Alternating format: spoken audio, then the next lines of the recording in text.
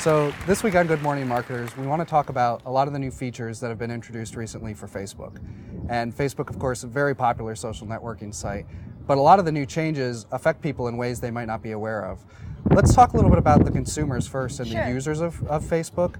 There's been this change from being a fan to now being someone that likes things. And can you tell us a little bit about that change? Yeah, certainly. Facebook recently changed the language on fan pages from becoming a fan to selecting the like option.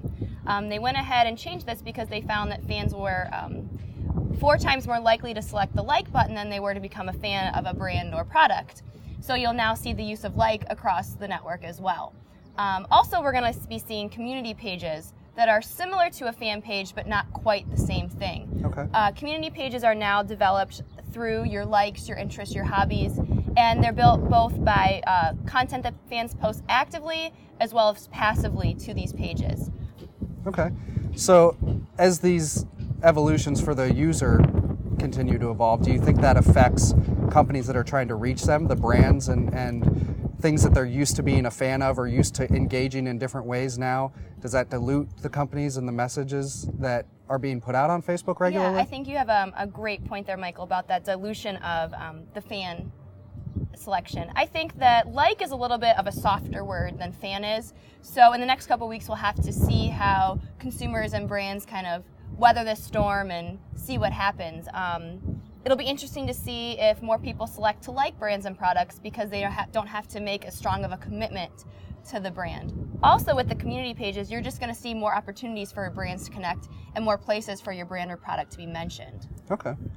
And then something a little more technical, but something that we're certainly interested in is this change to the involvement of an Open Graph API and how that can affect the way that messaging gets put out. Talk to us a little bit about the Open Graph API. Yeah, Facebook's Open Graph concept is basically allowing the web to become a user-driven social experience. So what you have on Facebook and your connections on Facebook can translate to sites like CNN or Pandora.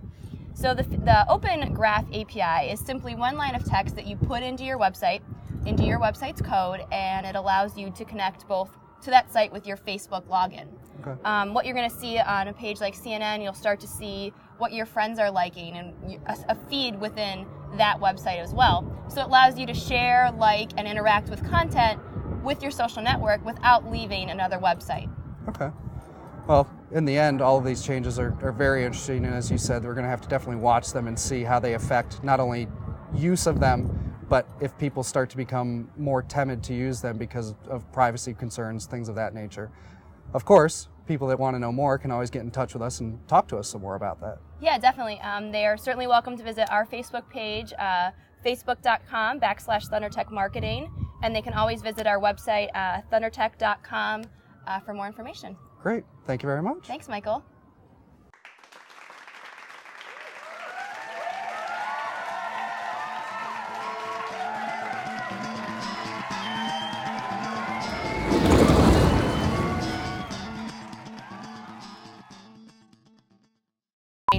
Facebook, with its 450 million users, is a world-class social media phenomenon. Right. So, last time we talked about the Celtics. We did. We talked a little bit about Glee and some dancing. Yes. Did you enjoy this week's Glee I episode? did. I That's thought good. it, last week's was obviously a little bit of a downer.